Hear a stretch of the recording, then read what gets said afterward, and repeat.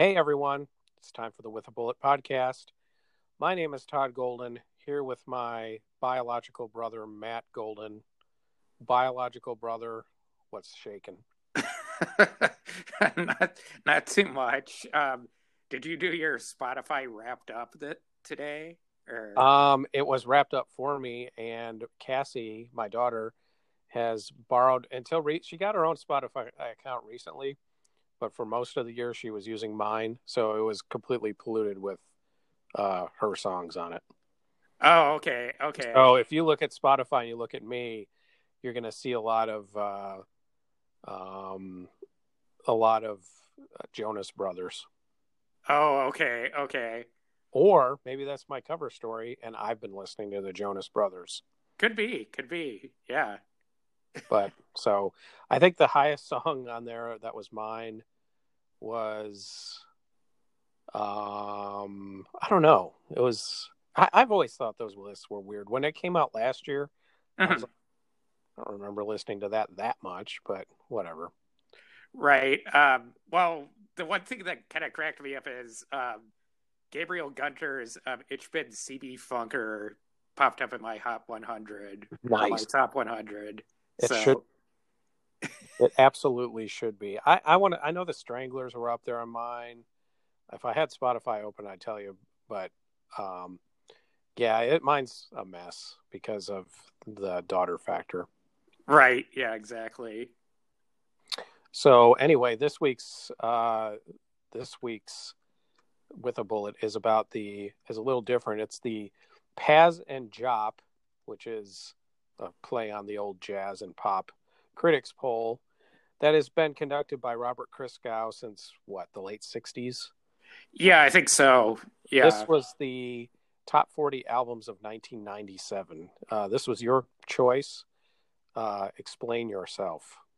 Let's see. Well, I was just thinking of doing something a little bit different. This is traditionally when like the best of the year or best albums of the year list comes out.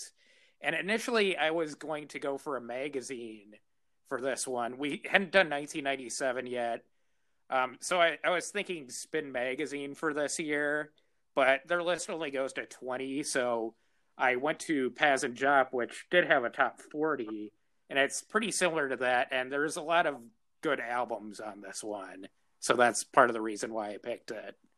You say good albums. I say it gets better as it goes along, which would stand to reason given that that's the point. But Yeah. um, I guess my thing with critics lists, I'm a weird person. I'm like somebody who does tend to have probably what could be deemed as pretentious tastes in some ways, but then I have a dislike of pretension itself. So I'll read these lists and be like, um, you know, this I never heard this shit. Why the hell would I want to listen to this shit? So, and I think sometimes the albums live up to that um, bit of notoriety that I'm placing on it, and sometimes they don't. So, and I Mhm. think this list was a good example of that.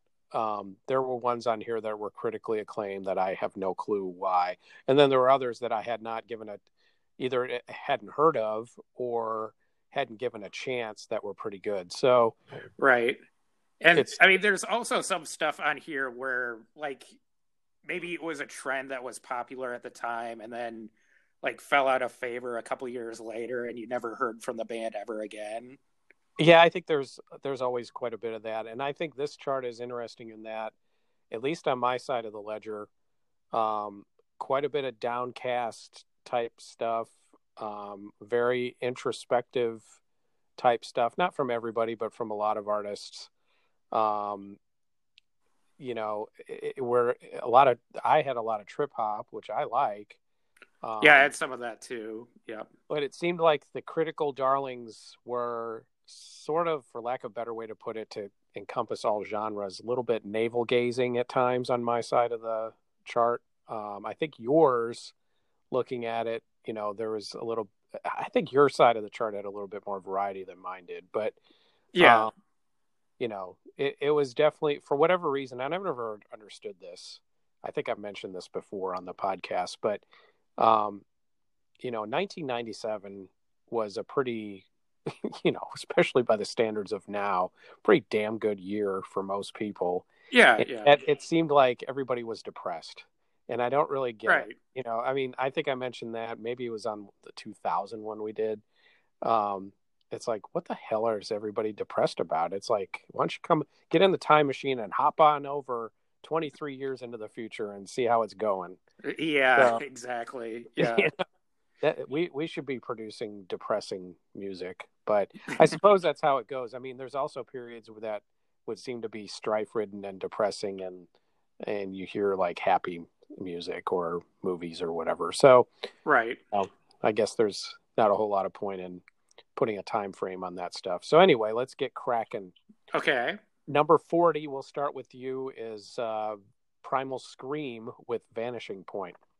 The title and the lead single for this, Kowalski, are both references to the early 70s car chase cult movie Vanishing Point. Kowalski was the name of the main character for that movie. And that was the only song on here that I was familiar with. MTV played it from time to time, presumably because Kate Moss was in the video. And I didn't really like it at the time. It wasn't really my cup of tea, but after hearing it for the first time in like 2 decades or so, I kind of like it now. It's more or less a straight up Can homage or ripoff with dialogue samples from the movie and like a speeding car sound effect. I hadn't heard Can yet in 1997, so I didn't really pick up on that homage at the time, but it's pretty cool. The rest of the album isn't quite as great. It's mostly electronica, but there is one exception to that. Right in the middle of the song, right in the middle of the album, there's a song called Medication, which is a very fateful homage to Sticky Fingers era Stones. And it sticks out like a sore thumb because, I mean, it is like right in the middle of the album. But their biggest hit before this, which was Get Your Rocks Off, was another Stones homage. So it's not really surprising that they go back to that well. Also, this was really long. One thing I noticed with all my albums was just how long all they were. Yeah, All it of was them were. the age of the CD and an 80-minute length that you had. So, Right. yeah. Yeah, and people were trying their hardest to fill out the entire length of the CD in 1997. In fact, there's only one album that I have that would fit on a single vinyl record. But anyway, this was okay. So I have a lot of things in common with the movie Vanishing Point, if you've ever seen it. Um, what's that? I drove the part at the beginning of the movie, like when he leaves Denver Uh-huh. and gets into a car chase with, I don't even remember who it was, but it's like along a river. Maybe it's a cop. And the cop, I don't know if he ends up in the river, but I've actually driven that stretch in Colorado. That's old US 6 that used to pre I-70 would have been, the main way west. And it goes along just west of Golden, Colorado is where that was filmed. Okay. So I think I might have driven on that too. Probably. And then also, I was once a blind DJ who played spiritual music to inspire a man on a kind of a only he knows the mission chase. And I have ridden a motorcycle around in the desert naked. Okay. And I also drove into a concrete wall heroically, just like at the end of Vanishing Point. Yep. We're Actually, talking to your ghost right now. Yeah, that's right. Well, or that's a true story. Vanishing Point came out in what, 70 or 71? I think so, yeah. I am actually the reincarnation of Kowalski. That's what it is. Ah, okay. So, yeah, that'd work out. Funny I say that because I did have a collision this week with a deer. So. Oh, really? Yeah. So, anyway, so yeah, this is about me basically, like everything else is. Right. Yeah. Exactly. I forgot that Primal Scream did Get Your Rocks Off. That may be a Stones tribute, but it doesn't sound at all like the Stones. Yeah, I mean it's in a similar style though, I guess. Oh, not really. I mean, it doesn't sound like Exile on Main Street Stones at all. Well, I mean, it's similar to this. It's close enough to the Stones where you can make the comparison. I think the only comparison is that they mentioned Rocks Off. That's about it. Yeah, that's true. That's true. But 39 for you is the Jayhawks with Sound of Lies. I'm kind of surprised this made the cut because when I looked it up, this actually got mixed reviews at the time. It had everything from 5-star reviews to The Guardian only gave it 4 out of 10. Or no, I'm sorry, the Guardian gave it 5 stars, and then Spin only gave it 4 out of 10. So it was all over the place in terms of critical opinion. And if you're familiar with the Jayhawks, they basically are I would say an early alt country band. More in the early 90s before alt country really picked up popular appeal in the late 90s is mainly when it wasn't like a straight line. I mean, Steve Earle was recording way back in the late 80s, but they were getting away from that though to more sweeping kind of pop rock with like Beatles influences and stuff like that. The Jayhawks, where their next album after this was certainly Smile was certainly rooted in that. But all country fans didn't like it because they were switching directions. I actually don't mind it at all. I think it sounds, they're trying to go beyond their roots, but not in a way like another band I have later does. I don't want to reveal it, but it's okay. It's an evolution.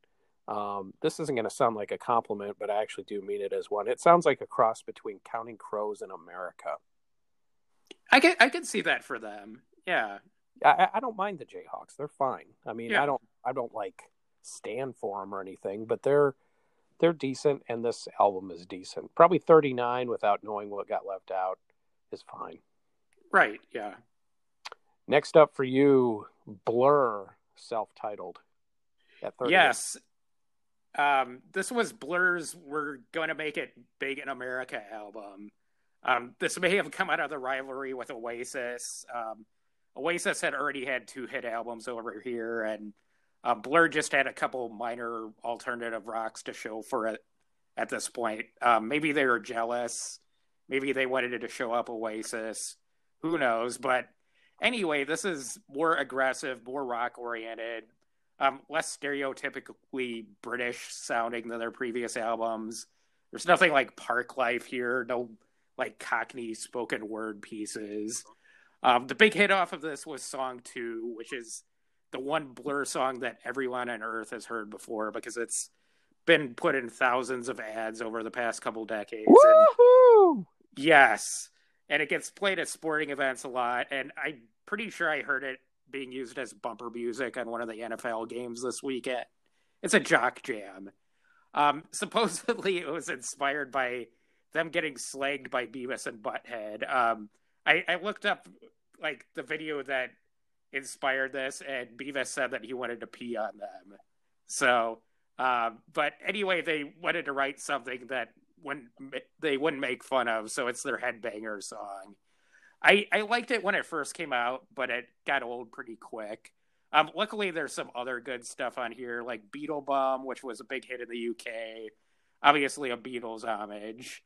MOR, which is sort of like a Lodger era Bowie image or homage, and actually has like a credit for Bowie and Brian Eno because it's close enough to Boys Keep Swinging for them to be credited. But also, You're So Great, I'm like Just a Killer for Your Love, Death of a Party, all good stuff. This is the first time I've listened to it in ages, and I was kind of surprised by how well it stood up. So Beetle Bum was a much better song than Song 2. It should have been a hit. It was. It got some play, but it was pretty good. I will always associate Song 2 with FIFA 98 because it was the theme song to that game, which feeds into your accurate description of it being a jock jam. But yeah. FIFA 98 still might be my favorite one of all time. I mean, by today's standards, it would be primitive. I haven't played it in ages, obviously, but it was a World Cup year. They were starting to get quite a few leagues in there. It was beyond the basics. And I think that to this day, that's the only World Cup one where they literally featured, like, you could go through and try to qualify as like Kiribati or something like that. I had a, let's see, 2006 version. It didn't have the club teams, but it did have like all the Well, yeah, that's what teams. they started doing after, like, starting in '06, I think, maybe '02.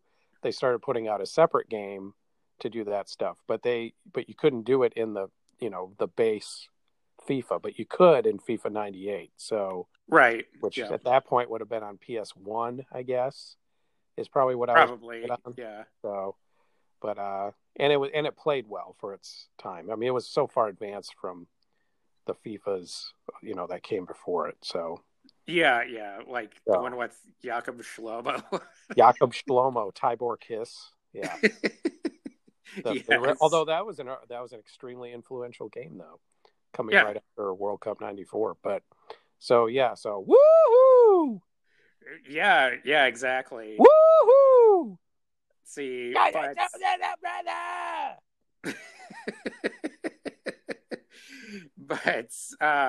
number 37 for you is Supergrass with In It for the Money. Alternate titles for this album include Hold On to the Handrail and Children of the Monkey Basket. Those were considered and ultimately rejected by Supergrass. Supergrass kind of, I guess I'll comment on this in a second, but Supergrass was part of a wave of Brit rock bands in the mid 90s. I suppose Oasis leads that wave. Blur was part of that wave as well. But it was weird. In America, they had varying degrees of success. It's almost like Oasis was the one who went big because they got a lot of hype. Mm-hmm. And they were all right, but I thought they were uneven. And then it's like people were really choosy about what they wanted from their Brit pop. This is actually a very solid to pretty wonderful album. Mm-hmm.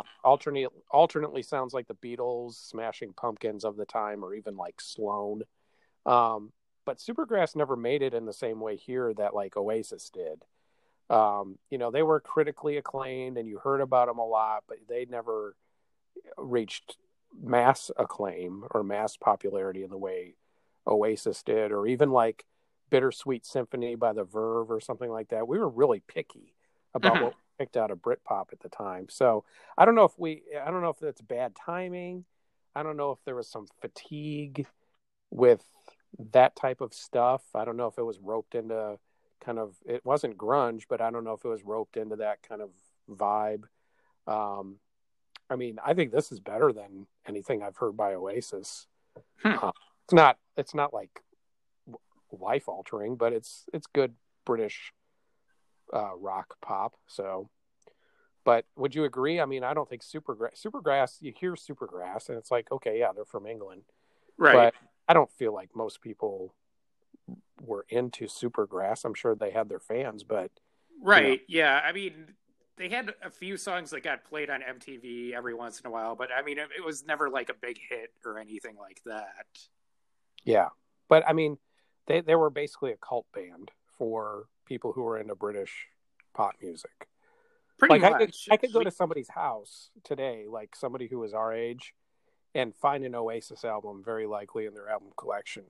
Only hardcore music fans are going to have a Supergrass album, at least American fans. Yeah, I'm not saying it would be impossible to find it. I'm saying like no more than 2 out of 10 people would have it, whereas Oasis would probably be more like 4 out of 10. Right, yeah. Well, I mean, speaking for myself, I have Oasis albums, but I don't have a Supergrass album. Right. So, and you have a lot of albums. So, right. What all that means, who knows? Right. Yep. Anyway, next up for you, we had to break a tie here. There was actually a tie for 35. I'm nice, or Matt actually took it before I could. He's going to get Daft Punk Homework. Okay. This is a week after we did French chart, so we have another French group to talk about. This was their first album. I was really only familiar with the two singles from the album, Around the World and The Funk. Both of them had pretty inventive, memorable videos that were MTV2 staples. MTV2 had just started around this time period.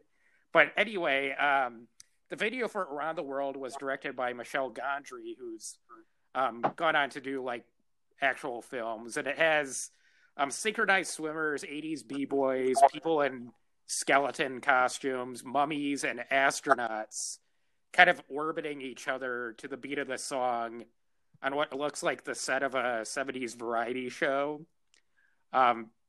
Pretty good video. And the funk was directed by Spike Jonze, and it features a sad sack anthropomorphic dog man living in Manhattan, and he's going around blasting the funk on his boombox while he's like running errands and getting into various mishaps.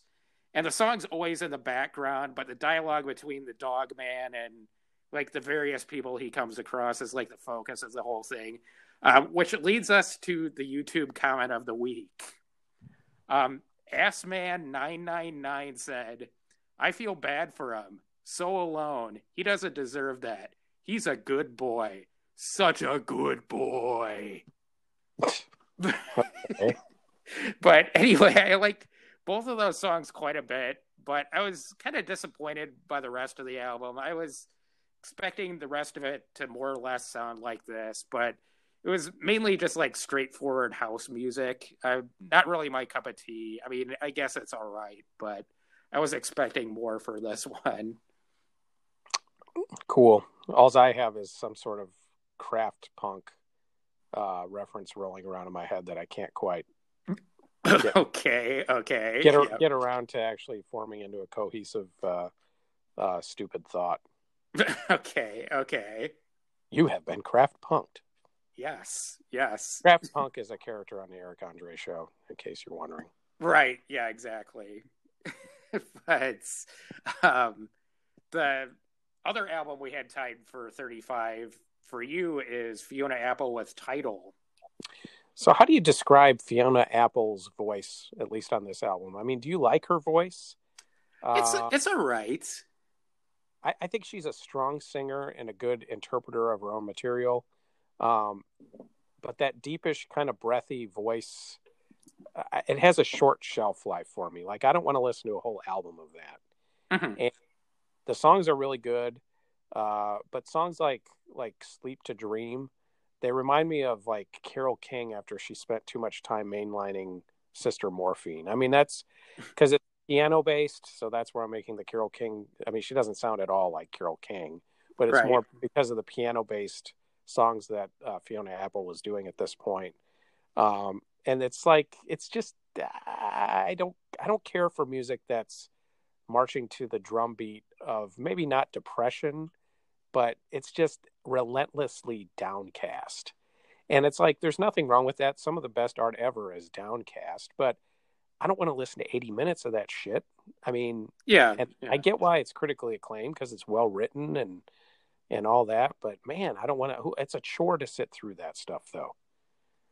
Yeah, you're kind of right about that. Even when I'm in a bad mood, I don't want to listen to that type of stuff. I mean, I don't know. I just, I've never understood the whole, and it's not just music from this period, just music from any period. Like, that's why I've never been into like Leonard Cohen or anything like that. I mean, I find it just depressing to listen to, even if it is good, so. Mm-hmm.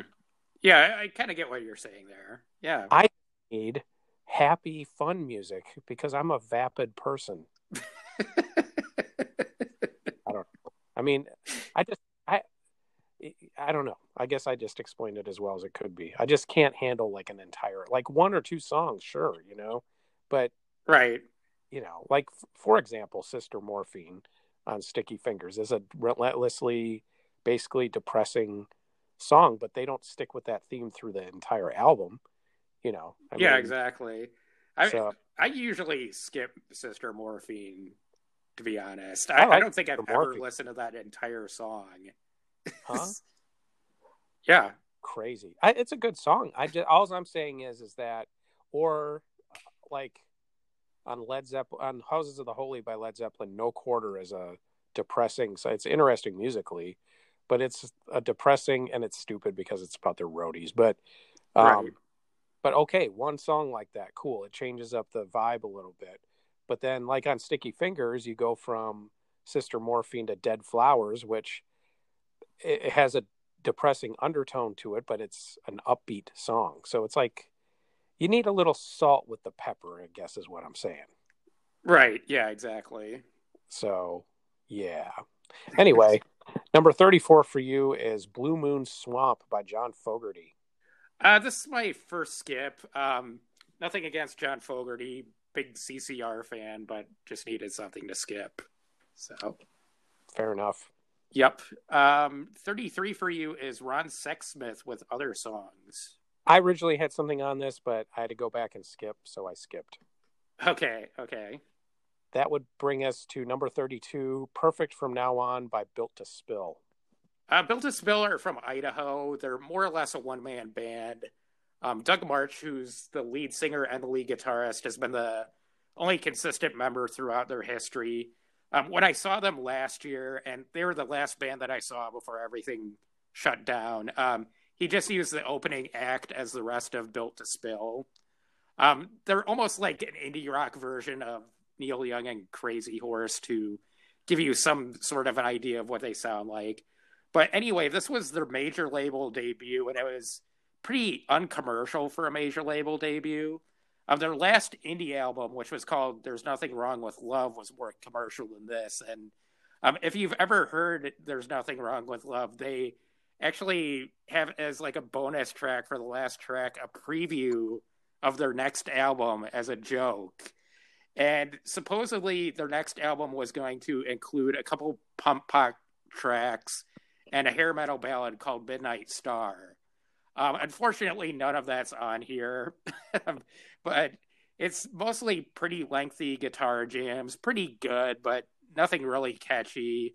I Would Hurt a Fly, Kicked It in the Sun, and Randy Described Eternity are all pretty highly regarded by the fans. It's good, but I hardly ever listen to this. I mean, whenever I want to listen to these guys, I either pull out There's Nothing Wrong with Love or the follow-up to this, Keep It Like a Secret instead. But it's I mean, it's decent.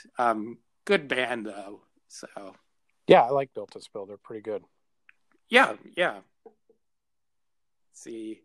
But 31 for you, we have U2 with Pop.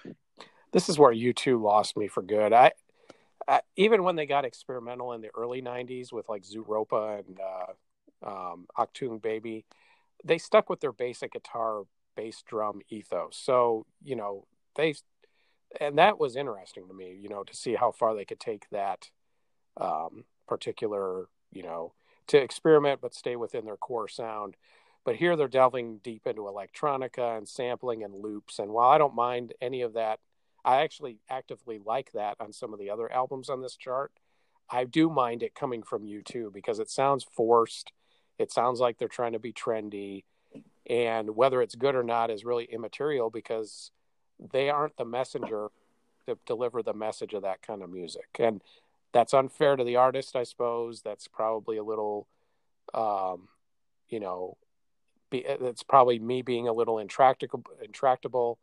But I heard this when this came out. I was like, nope, I'm done. U2, kind of like REM did the same thing a couple years after this, where they started changing around their basic sound too. And it's like, I get it. Artists get interested in other stuff. Mm-hmm.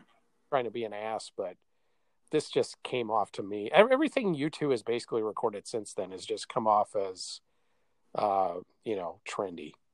And I agree with you on that. Yeah.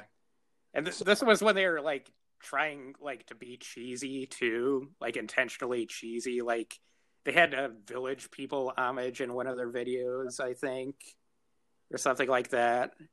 Yeah, that had started though back in the Achtung Baby period because I remember in the early 90s they were doing Dancing Queen at their concerts and they invited Benny and Bjorn from ABBA to sing it with them at one point.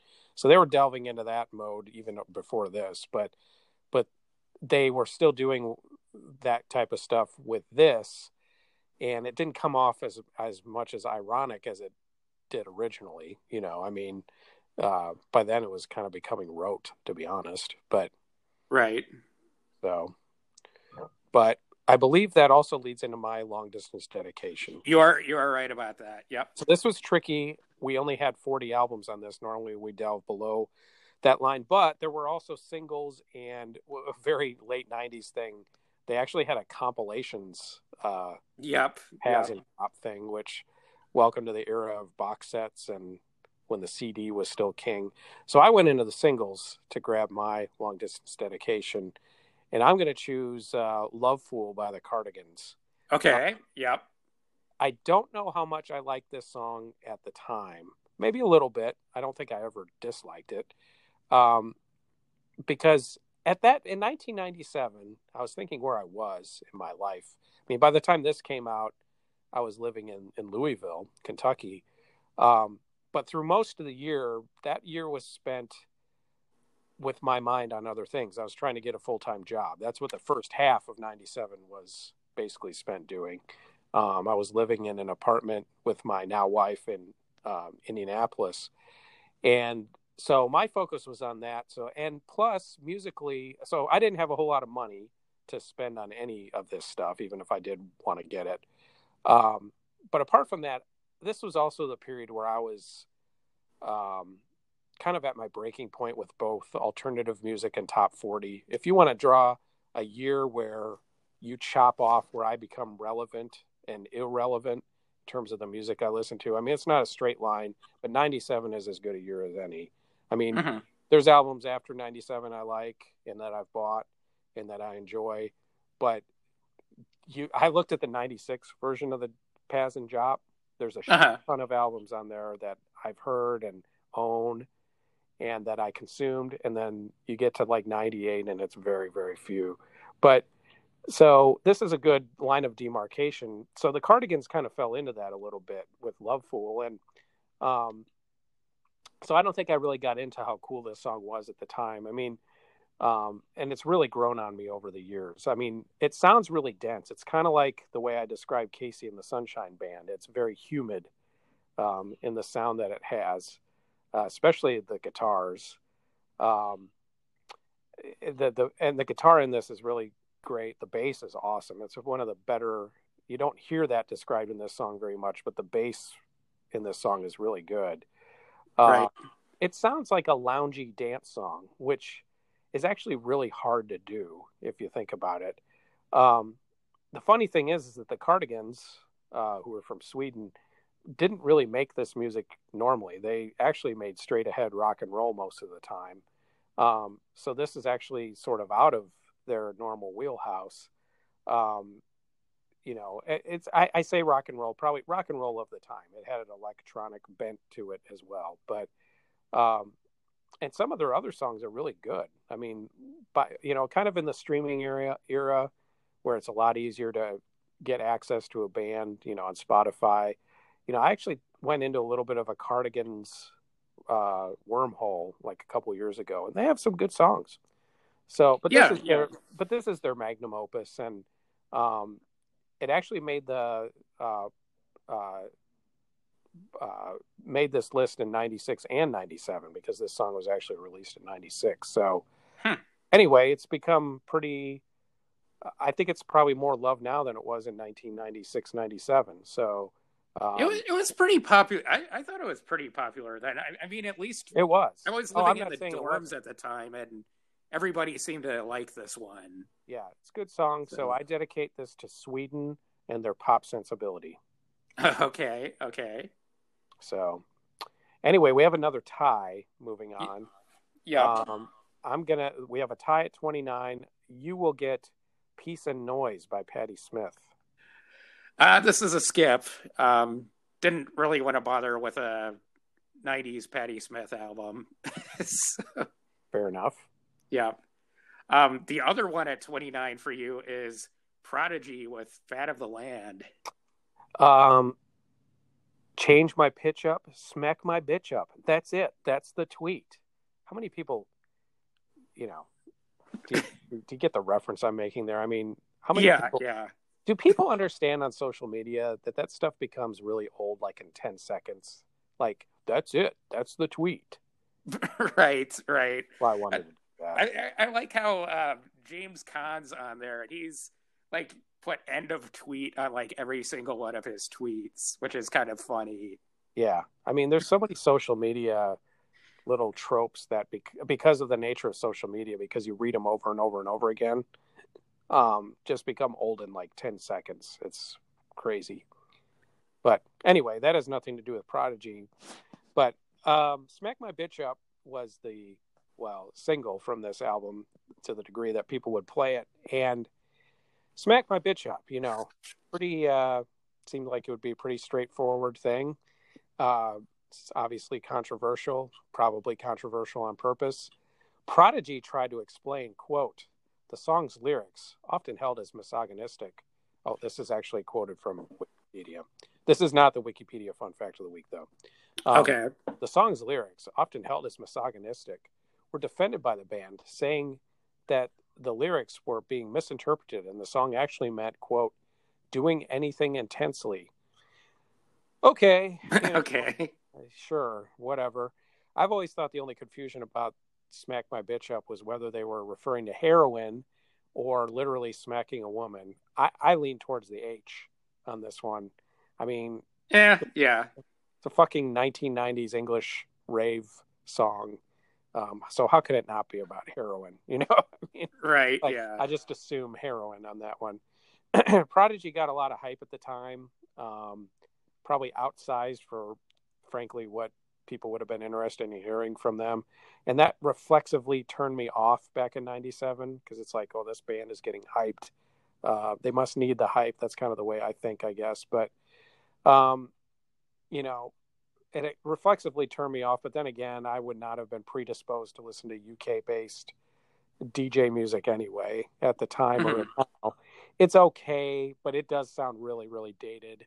Is Firestarter on this one? I think so. Okay. But I listened to it and it's like, yeah, all right. I mean, it just, to me, that kind of music sounds samey after a while. You need a hook like "Smack Your Bitch Up" to get me to listen to it.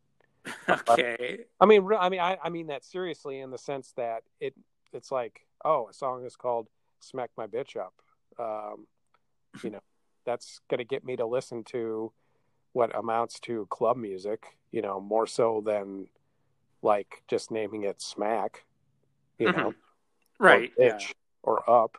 I mean, it sounds like a dopey point, but there is some truth to that. I doubt anybody would remember Prodigy very much at all if this song didn't exist. Oh, they remember Firestarter. I mean, Firestarter was a big hit. Yeah, but "Smack My Bitch Up" is more famous than Firestarter is. I doubt that. No. Firestarter was on MTV constantly. Well, but "Smack My Bitch Up" is what you hear now. I mean, and that was on a lot too back then, just censored. I mean, it wasn't because there was the BBC I read, or it was either BBC or ITV played just an instrumental version when it was like on Top of the Pops and on the radio and stuff like that. So, we're gonna have to agree to disagree. I think "Smack My Bitch Up" is more famous. Okay, all right. Anyway, moving on. Number 28 is "Dots and Loops" by Stereolab. I almost considered skipping this one, even though I like Stereolab. It doesn't really sound that much different than any other Stereolab album. It's just kind of a mix of easy listening, jazzy pop, krautrock, and they have one female singer singing mostly in English and the other singing mostly in French. I mean, that's basically what they sound like, and that's what this sounds like. And most of the contemporary reviews of this album even acknowledge that. It's like Stereolab's up to their old tricks. 4 stars out of 5. Yeah. This is really good, but it sounds like their last 4 albums. A-. But anyway, this is good. I mean, it sounds like every other one of their albums, but Stereolab's a good band. So. Yeah, I don't mind Stereolab. I mean, but you're right. There are bands that get, kind of a free pass on stuff like that. And I say that saying that a few spots ago, I'm blaming U2 for changing their sound. So I'm being a little bit of a hypocrite there, but there are bands that no matter what, they're going to get, a certain level of critical approval. So Pretty much. Yeah, exactly. Let's see, but number 27 for you, we have Ben Folds 5 with Whatever and Ever Amen. this is a skip for me. I actually originally had something prepared for this as well. It's good, but it's ultimately just not my thing. Ben Folds 5. Okay. Okay. That leads us to number 26, Wu-Tang Forever by the Wu-Tang Clan. This came out when I was like in the last week of living in the dorms, and there was a ton of hype surrounding this album. I just remember a lot of people running out and getting the album before they packed up and left for the summer. But this was their first album in 4 years, but practically every member of the Wu-Tang Clan put out a solo album between the two albums, which featured guest appearances by the other members of the band. So in a way, this was actually their 8th album in 4 years. It depends on how you look at it. But this is a double album, but it didn't really have to be. I mean, the whole thing is a little over an hour long. It definitely would have fit on a single disc. I'm not sure why they made that decision.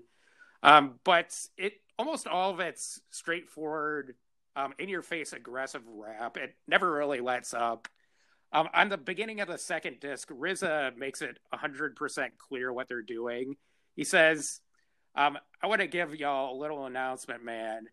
For the last year, there's been a lot of music coming out. The shit's been weak. You know what I'm saying? A lot of people are trying to take hip-hop and make that shit R&B, rap and bullshit. You know what I'm saying? Or make that shit funk. Fuck that. This is MCing here. This is hip-hop. Wu-Tang is going to bring it to you in the purest form. And that's basically what it is. And it's kind of funny that he's singling out like R&B rap, because I know for sure that Method Man and Ghostface Killah had done like R&B type songs. But anyway, out of the 9 MCs in Wu-Tang, there isn't a single weak link there. I mean, all the verses on here are pretty great. And last week I mentioned generic hip-hop beats, and that's definitely not what you're getting on this album. Very aggressive drum samples, and then in the background there's usually something pretty interesting going on, like sped up R&B vocal samples, samples from easy listening albums, dialogue from old kung fu movies. They even sample part of MacArthur Park at some points. It's pretty interesting, but this was a pretty big album. Went to number 1, sold 4 million copies, even though it didn't have a hit single. The first single, Triumph, was kind of infamous because it was 6 minutes long and it didn't have a chorus. So, I mean, obviously that's not going to make it on the charts, but it ended up getting nominated for a Grammy for Best Rap Album, which led to the Old Dirty Bastard's infamous Wu-Tang is for the Children incident, where he stormed the stage while Sean Colvin was accepting one of her awards to complain about Wu-Tang losing to Puff Daddy. But anyway, I really enjoyed this one. I mean, this is the first time I'd heard it like all the way through, and it was really solid album. So first, I want to say ODB's effort is very appreciated and maybe has become more resonant in the years since. But I also have a confession to make. This is something I'm going to lose all my street cred from. Okay. I have never been able to get into Wu-Tang Clan. Really? Huh. Yeah. I don't know. I don't know why. I'm into other hip hop. I just never, even at the time, I wasn't really, I was like, I don't really get this. So I like some of them individually, but weirdly enough, ODB is probably the one who spoke to me the most because he's such a bizarre weirdo. Pretty much. And I mean, that's basically what he does here. I mean, it's like whenever he's like rapping, it's just like totally unhinged and stuff like that. But I want unfiltered ODB, not ODB mixed in with RZA and Ghostface Killah and stuff like that. I want my ODB unfiltered. Which, okay. Unfortunately, we didn't get much of because he died not too long after this. But right, so, yeah. But yeah. I'm not proud of it. I've just never been able to get into Wu-Tang like I have some of the others over the years. Yeah, I mean, I mean, really, I haven't gotten too much into them either. I mean, mainly it's just because I don't really listen to that much rap. But I mean, I they've always seemed all right to me. So Yeah, I don't dislike them either. I just have never been able to get into it. Don't know why. right, yeah. Let's see. But number 25 for you, we have Richard Buckner with Devotion Plus Doubt. Yeah, this is a skip. Okay. So, moving on, number 24, The Velvet Rope by Janet Jackson. This is a skip for me. Just needed something to skip. So, All right. 23 for you is Whiskey Town with Stranger's Almanac. Well, all country was sort of at its peak at this point in the mid 90s. And Whiskey Town is a big part of the alt country canon. Ryan Adams is the lead singer, and he later went on to solo fame, probably better known for his solo career at this point than Whiskey Town. But this is really good and totally emblematic of the form of all country because it has both alternative and country in it, which that's weird how that works out. The band Whiskey Town itself was famous for their strife. They fought a lot, sometimes may have sabotaged their own concerts because they were fighting rock and roll shit. Yeah.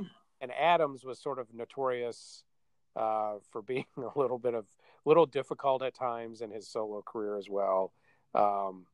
Later on in the 2000s. So they put out good music, but they didn't always play well with others. See, yeah, there's always like the stories of like Ryan Adams storming off stage when people like request Bryan Adams songs and stuff like that. Right. Yeah. So, but this is a good album. I listened to it, and I do like alt country, and it was pretty good. Yep. Next up for you, number 22, Butch by the Geraldine Fibbers.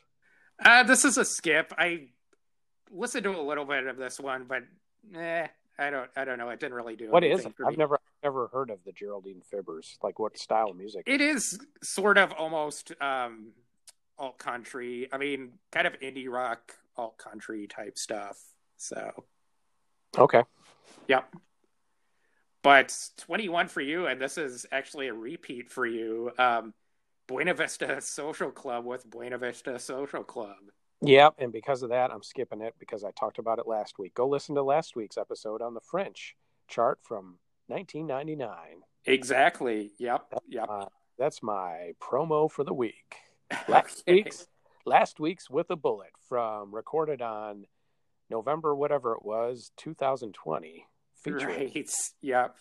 The whatever it was, French album chart from November 27th, 1999. Hear it now on Spotify and all of your streaming services. Right. Yeah, exactly. And that brings us to you. Next for you, number 20, Either or by Elliott Smith. A few weeks ago, I mentioned that Christopher Cross had like one of the biggest disconnects between how he sounded and how he actually looked.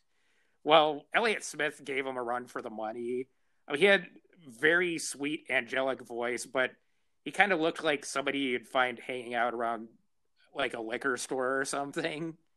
And there's also a similar disconnect between the album cover here and most of the songs. On the cover, he's like in a dingy bathroom lighting a smoke. And based on that, you'd expect something that sounded pretty harsh, but instead you get mellow, kind of sleepy sounding ballads. It's pretty sparse, just Elliott, acoustic guitar, and some drums, all of which he played himself, but doesn't really need any more than that. The songs are strong enough where they don't really need any embellishment. It's a really good album, but it wasn't really that well known at the time, but it did have one sort of famous fan who ended up being important for Elliott Smith, the director Gus Van Sant. And he decided to use 3 of the songs here for the soundtrack of Good Will Hunting. And he also got Smith to write a similar sounding song, Miss Misery, for the movie, which ended up being nominated for an Oscar and led to one of the most awkward Oscar performances ever. And I actually went back and watched that. And you can tell that Smith's like super nervous to be there, and like the orchestra, like the Oscars orchestra is like backing him up, and it just sounds odd. But anyway, this is, I mean, really good album. Elliott Smith put out a lot of great stuff, but unfortunately, um, died pretty young. So, but great, great, great stuff. So. This also would lead us to your long distance dedication, correct? That is correct. Let me scroll down here. Let's see. And I'm also sticking to the singles list on here. At number 23, tied with Sean Colvin's Sonny Came Home, we have Sugar Ray with Fly. Okay. I saw this on the list and I immediately thought, my God, why the fuck is this on here? The Passive Jop is a critics list, and I never thought the critics would so much as acknowledge Sugar Ray, and if they did, they'd probably just rightfully slag them. But I was wrong about that. This is supposedly the 23rd best song of 1997.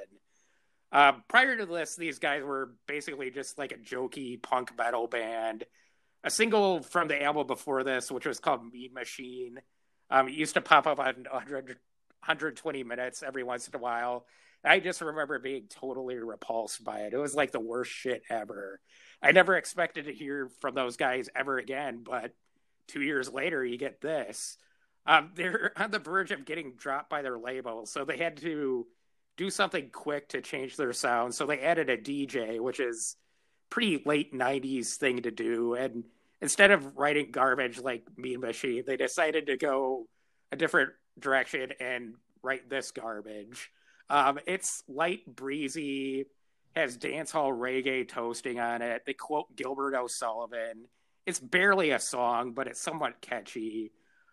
Somehow this managed to capture the zeitgeist of the summer of 1997, and it was completely inescapable. It was number one on the alternative charts, number one on the radio airplay charts. I was working at a amusement park in Minnesota in the summer of 97, and the ride I was stationed at was right next to the stage where the park's house band used to play. And this song was part of their repertoire. So not only did I have to hear them perform it at the end of my shift, I got to hear them rehearse it all fucking day. So I mean, I really started to hate this song after a while. But this was a total fluke, something that shouldn't have happened at all. The band even acknowledged that by titling their follow-up album 1459 in reference to Andy Warhol's 15 Minutes of Fame. But they should have had 1 second left, but they decided to copy the sound of the song, and it led to 3 or 4 more hits. So unfortunately, they stuck around for a little bit longer. But yeah, I guess I'd just dedicate this to Gilbert O'Sullivan because he's quoted in this song. You know what, though? I'm looking at the list here, and while Fly is low-hanging fruit, I don't think you raised the bar high enough, because also in this list, in the top, they went top 25 for their singles. Fly is at 23, tied, like you said, with Sonny Came Home with Sean Colvin, which I don't know how that made the list either. But tied for 8th is fucking Walking on the Sun by Smash Mouth. Yes. Yeah. Number 2 is Tub Thumping by Chumbawamba. Yes. So I don't know. I mean, how bizarre by OMC was on there too. Yeah, I'd rather listen to Fly than either one of those 2 songs I mentioned, although not by much. So yeah, the critics were all over the place on this singles chart. Hanson's MMMBop is number 1, which a lot of people hated. Actually, I really liked that song at the time, so I actually agree with that. I don't know how much I liked it at the time because it was overplayed, but I mean, but I can understand why it's critically up there because it's just a good, pop song. But, yeah, so I don't know how it was. It wasn't a very good year for singles. I mean, Spice Girls Wannabe is on here. Yeah. Your point, Prodigy's Firestarter is here. Yep. I still think Smack My Bitch Up is bigger. So yeah, there's some dreck on this singles list, which makes me wonder how many critics they even, consulted on this. Yeah, I mean, I'm wondering how many magazines even had like a singles list Well, and for them to get this from. yeah, I mean, I look at those three, like the triple, the triumvirate of Tub Thumping, Walking on the Sun, and Fly all contributed to my abandoning any any more listening to alternative radio at that point. Probably that and swing songs, which also would have been popping up around this time. So yeah, there was a lot of differing musical trends, and then top 40 would have had. Was this the year that Princess Di passed away? I think it was. Yes, it was. Yeah, so fucking Candle in the Wind was on every other minute, so that even made me want to get away from that. So yeah, that's why 97 is my line of demarcation. There was some shit that caused that. So right, yeah, exactly. At number 19, we have Beth Orton with Trailer Park. So I've never heard of Beth Orton until we did this, and I see the album title, and I'm like, okay, this might be alt country, something or other, Trailer Park. But I was wrong. Orton is from the UK, and it's not alt country at all. It's actually, her voice sounds a little bit like Sandy Denny from Fairport Convention from the early 70s, British folk rock, especially on the single She Cries Your Name, which is one of two taken from this album. This is kind of my discovery of this countdown. This is mellow, trip-hop-ish, but also folky, kind of like the Wicker Man of trip-hop. So it's very good. And, it's weird in that this is kind of I feel the opposite on this album that I do of U2's pop. There, I want to hear more of their traditional sound because they've already established it. Here, I like it when Orton kind of experiments with electronic instruments and some English folk leanings because I don't have any preconceived notion of what Beth Orton does. So it's interesting. So context, y'all. Yep. So, and since you mentioned I do remember She Cries Your Name, and you mentioned the Wicker Man, and that does kind of remind me of the Wicker Man soundtrack. From what I remember of it. The Wicker Man soundtrack? You mean the original one from the 70s? Yeah. I don't know if I've ever even heard the soundtrack. I just thought it was a bunch of weird... Well, it's throughout the movie. Like, yeah. I mean, they're like the villagers sing like folk songs and stuff like that. Yeah, it's kind of like the Monty Python and the Holy Grail part where he's like singing the song about being a coward. That's basically the Wicker Man soundtrack, only serious. Yeah, I love the end of the Wicker Man where they're so happily singing their song of renewal while Edward Woodward burns to death in a big giant Wicker Man. Yep. A fucked up scene. I love it. I love that. That movie's awesome. I love it. It is. I really like that one. Anyway, next up for you, number 18, Urban Hymns by The Verve. Well, this album has their hit. The only song that most people in the United States have ever heard from this band, Bittersweet Symphony. And most people know this by now, but the song was built around a sample of an orchestral version of the Rolling Stones' Last Time, which was recorded by their one-time manager, producer, Andrew Loog Oldham. And Verve cleared the sample with Decca, which put out Oldham's version and every Stones album up through Let It Bleed. But they didn't clear it with the Stones' second manager and a candidate for one of the worst people in rock history, Alan Klein, and that's what caused the problem. Evil Alan Klein. Yes. And Klein sued them. They settled the case, but it wasn't really a good settlement for them. They essentially had to sell all the rights to the song over to Mick and Keith for £1,000. And this song was everywhere. I mean, I liked it at first, but I mean, it was a little too overexposed. It got tons of radio airplay. The video, which was pretty memorable, which had Richard Ashcroft, the lead singer, bumping into people on the street, was on MTV pretty much all the time. It's used in tons of ads. I mean, God knows how much money these guys lost because of that settlement. And Making Keith give the song back to the Verve last year. Once Klein died, they had like the go ahead to do whatever the hell they wanted with it, but they missed out on 2 years worth of royalties for that, which I'm assuming was like a gold mine. Oh, just based on how much this has been played over the years. Yeah. But anyway, I hadn't really heard any of the rest of the album before this, but it's pretty standard mid-90s Brit pop. It's okay, but there's nothing really that special about it. I mean, it's not really worthy of some of the accolades it's received over the years. Like, it was album of the year for Melody Maker, and it did win the album of the year at the Brit Awards this year, and it was voted by Q Magazine as the 10th best British album of all time, which, I mean, I don't know what the hell they're smoking there because there's no way. But, I mean, it's okay for what it is, but, I mean, definitely not, like, one of the 10 best British albums of all time by any means. No, probably not one of the 10 best British albums of 1997. I actually went and listened to it myself last night because I hadn't heard Bittersweet Symphony in a while.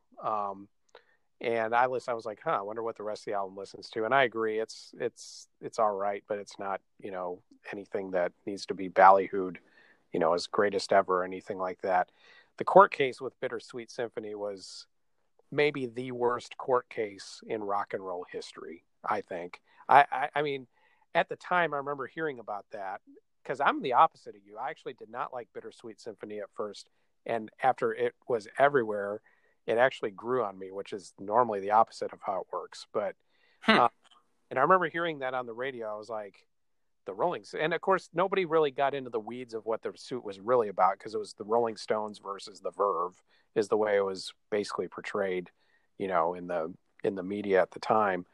And I'm like, what the fuck? I go, I've never once listened to this and thought I was hearing the Rolling Stones. Never, ever. Yeah, exactly. Even if you take the sample that they got, which is from The Last Time, right? That's the sample it's taken from. It doesn't sound anything at all like The Last Time, like As You Know It by the Rolling Stones.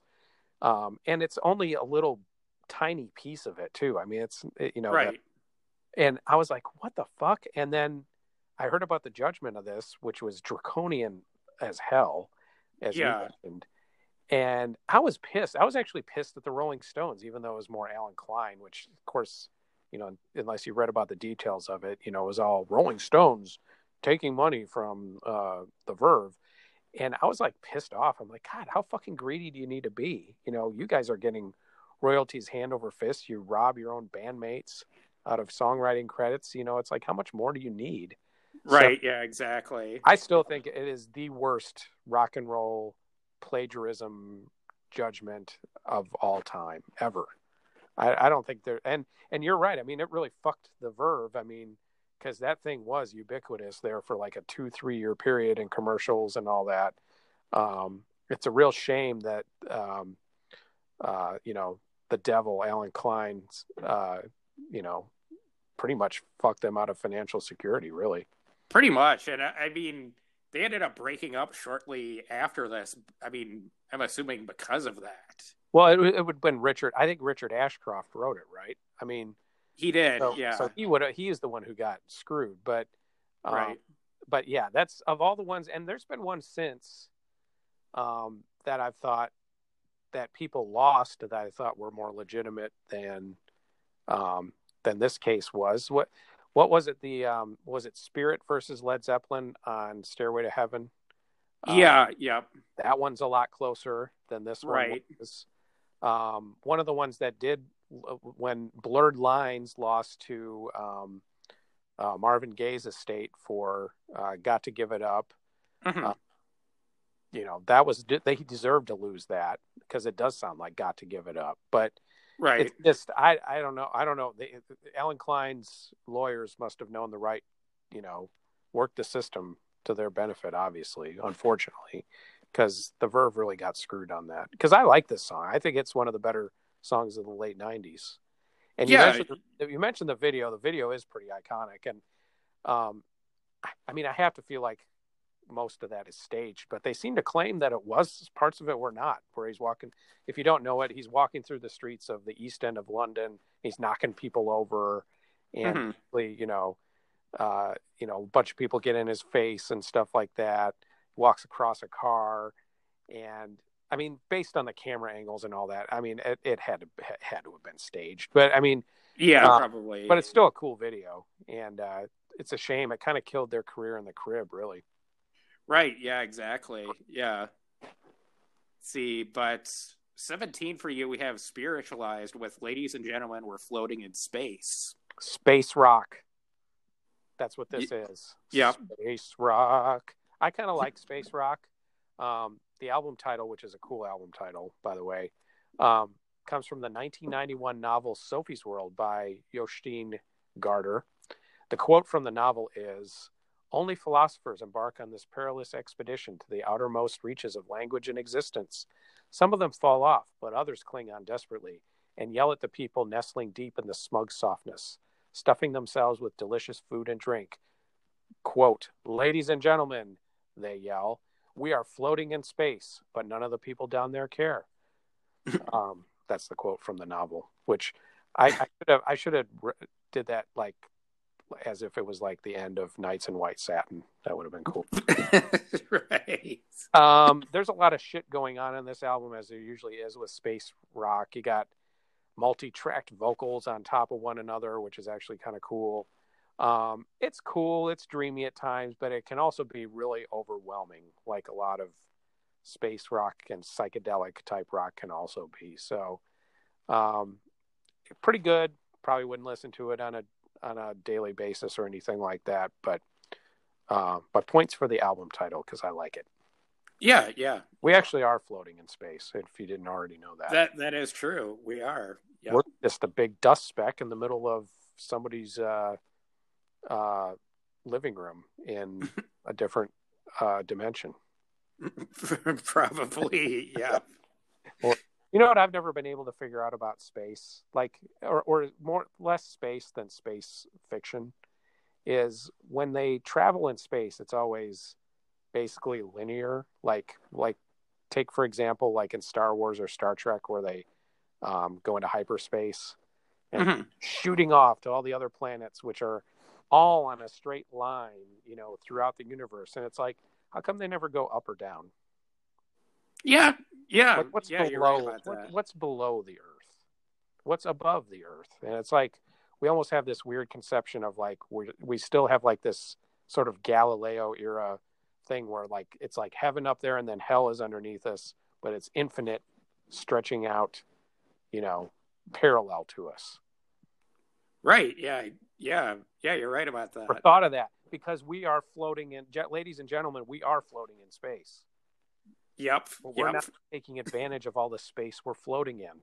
So I want to see, seriously, in a movie, I want to see somebody hyperspace like straight up, because why couldn't you? They should. You're right about that. They should. It's fucked up.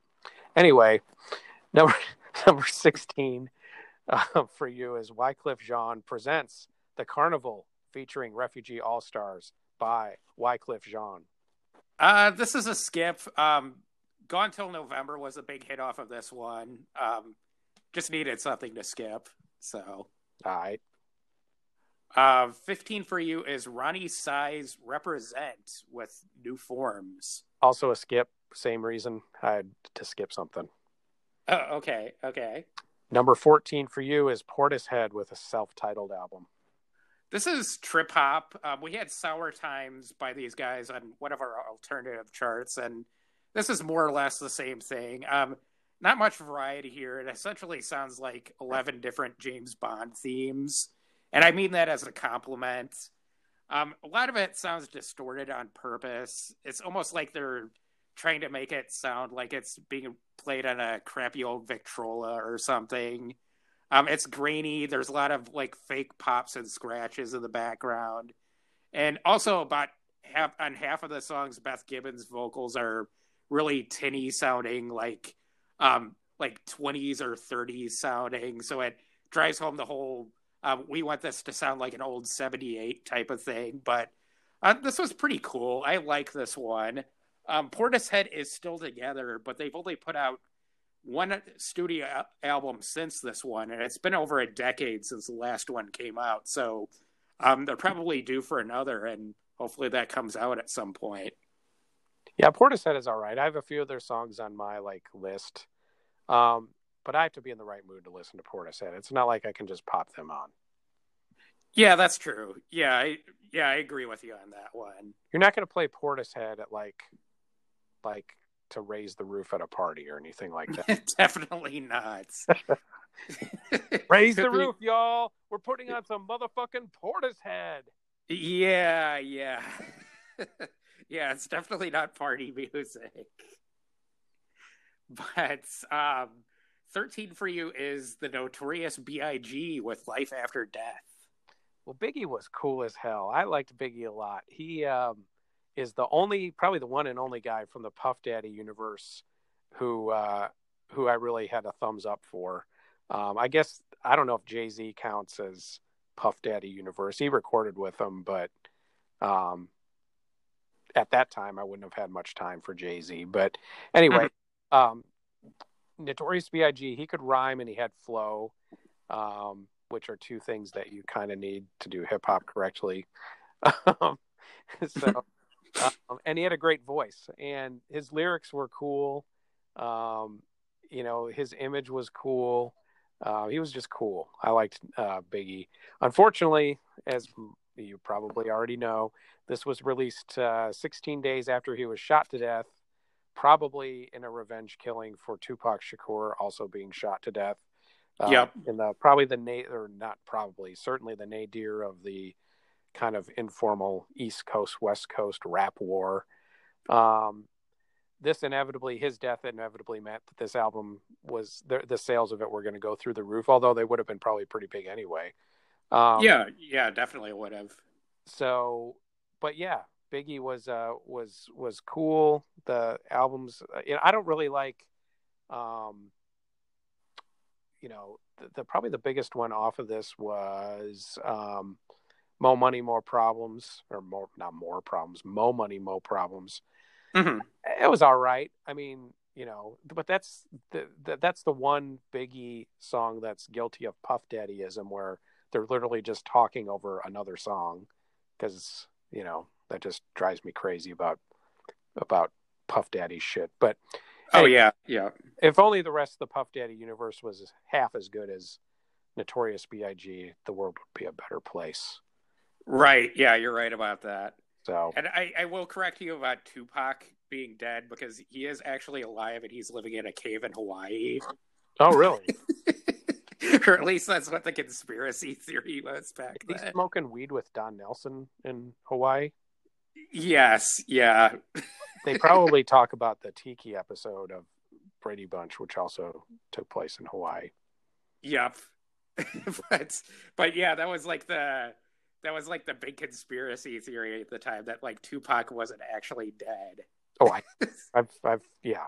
You right.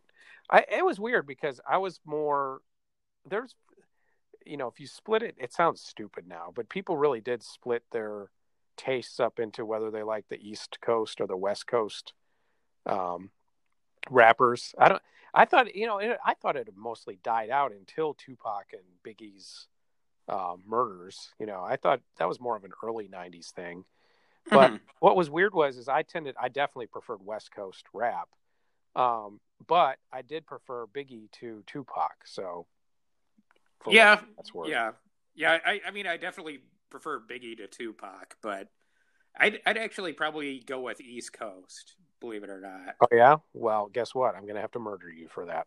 Okay. Like which East Coast are you referring to? Well, I'm not saying I disliked every East Coast rapper. That's not true, but like who? Well, I mean, just in general, I mean, West Coast was only like kind of in the forefront for maybe a few years, but East Coast has kind of like endured over the years.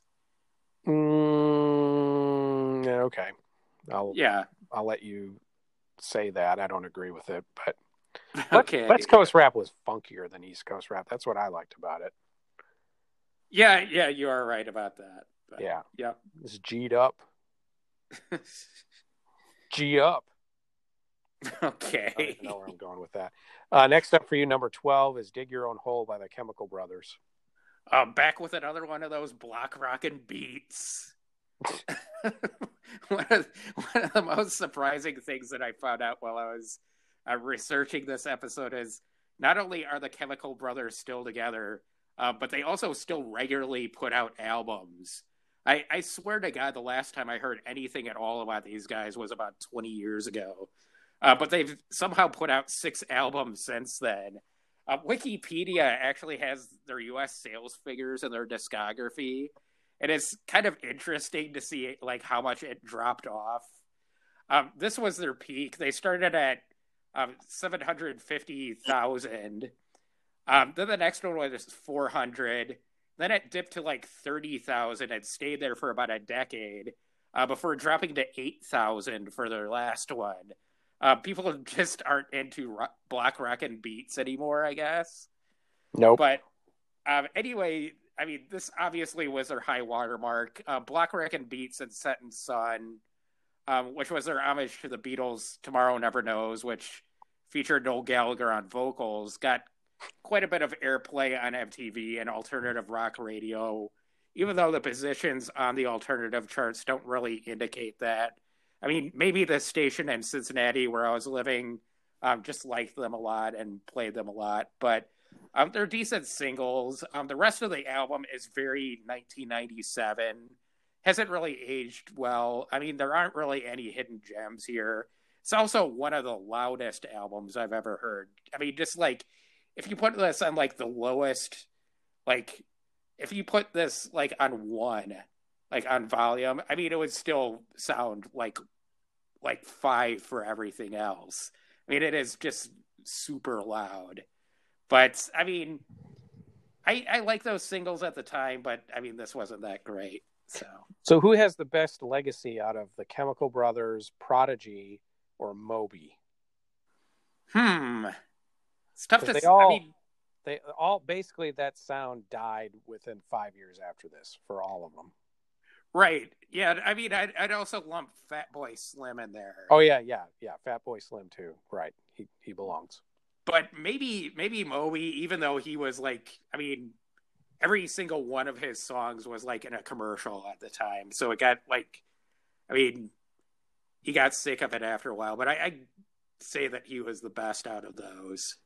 I guess I don't really have a choice. Okay. I'm picking Prodigy just to promote Smack My Bitch Up more. Okay, all right. But number 11 for you is Steve Earle with El Corazon. A lot of people don't know this, but El Corazon is, if you translate it to English, means the Corazon. Okay. So actually, it means the heart, as you probably already guessed. Yeah. Wise ass filter.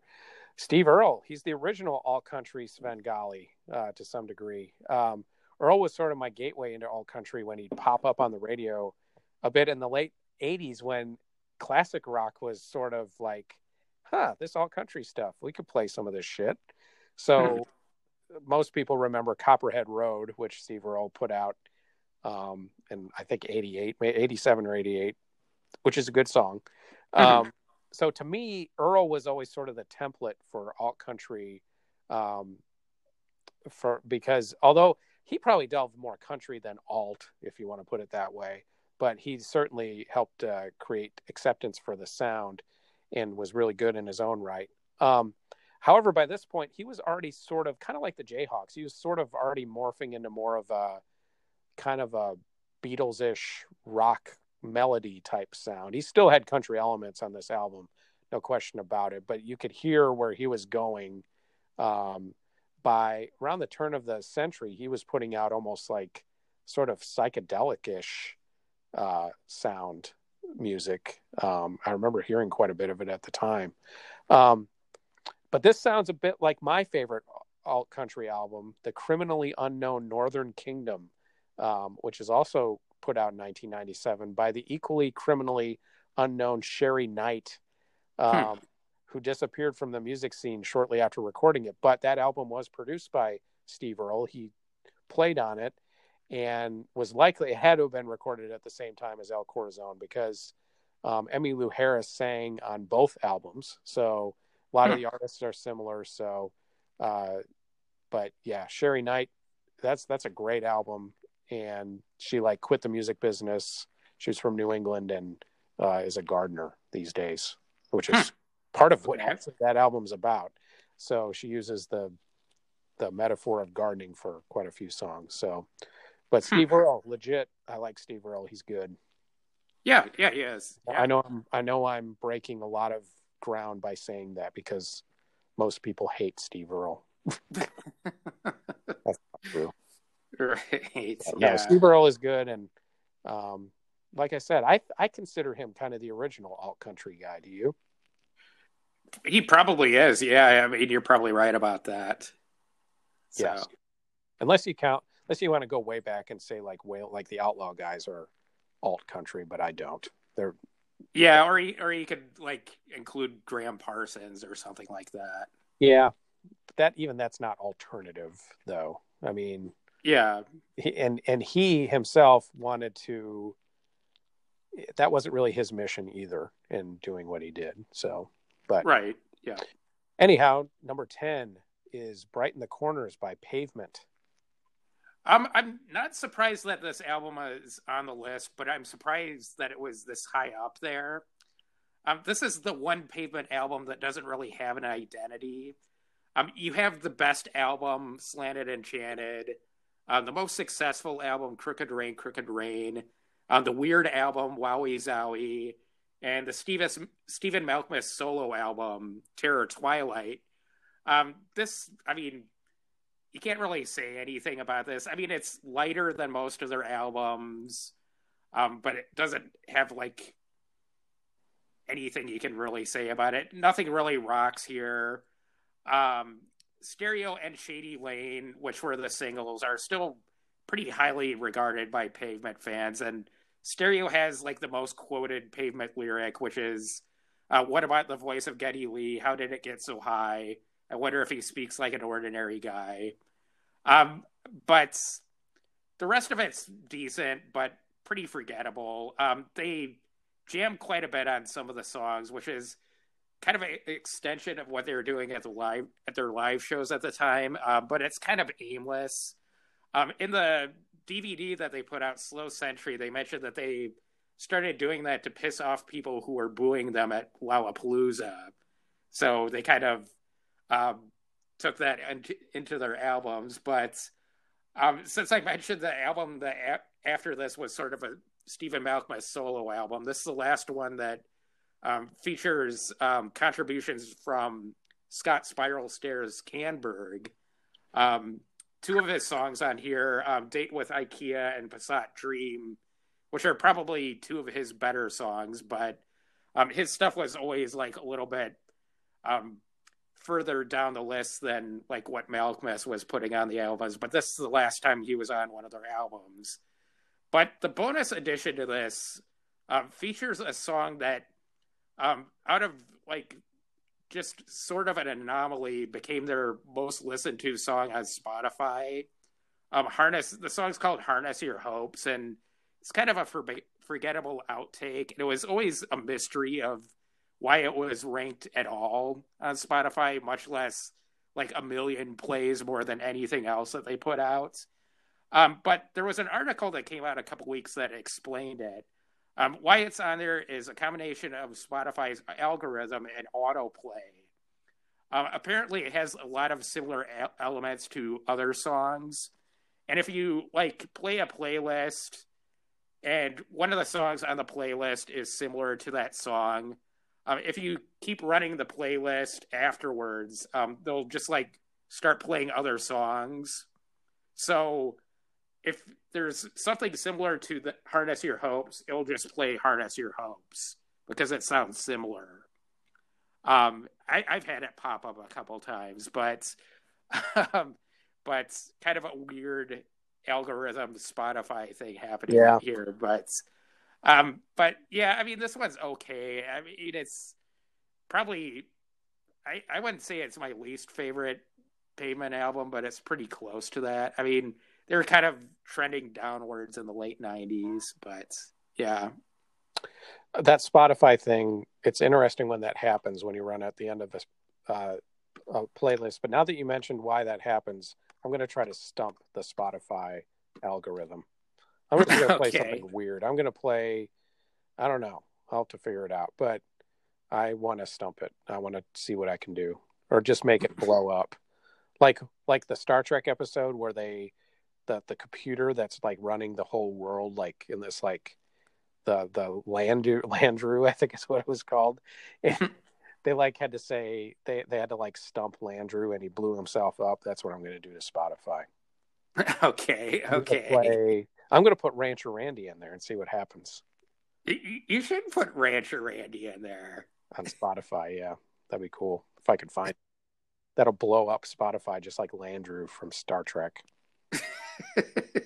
That episode is cool on Star Trek. That's the one where like Sulu gets. That's the one where they have the sticks, and if they zap you, you become basically part of the cult.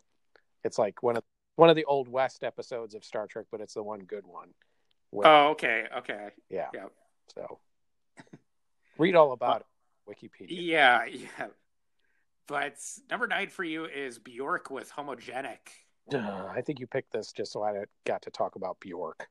So, I mean, I knew what I was in for when I saw the album cover, and Bjork is dressed like an Asian, like queen. She looks like she's in like the court of a Japanese king or something like that. And I'm like, Jesus Christ. Okay. So that was the immediate warning sign that I was about to delve into some pretentious bullshit, which is what it was. And I've just never been able to get into Bjork at all. And it's not that I don't, mind experimental music. Sometimes I really like experimental music. I like some of the experimental music on this chart and a few albums that I still have to talk about. And it's not that I don't like avant-garde music. I do like weird avant-garde music at times.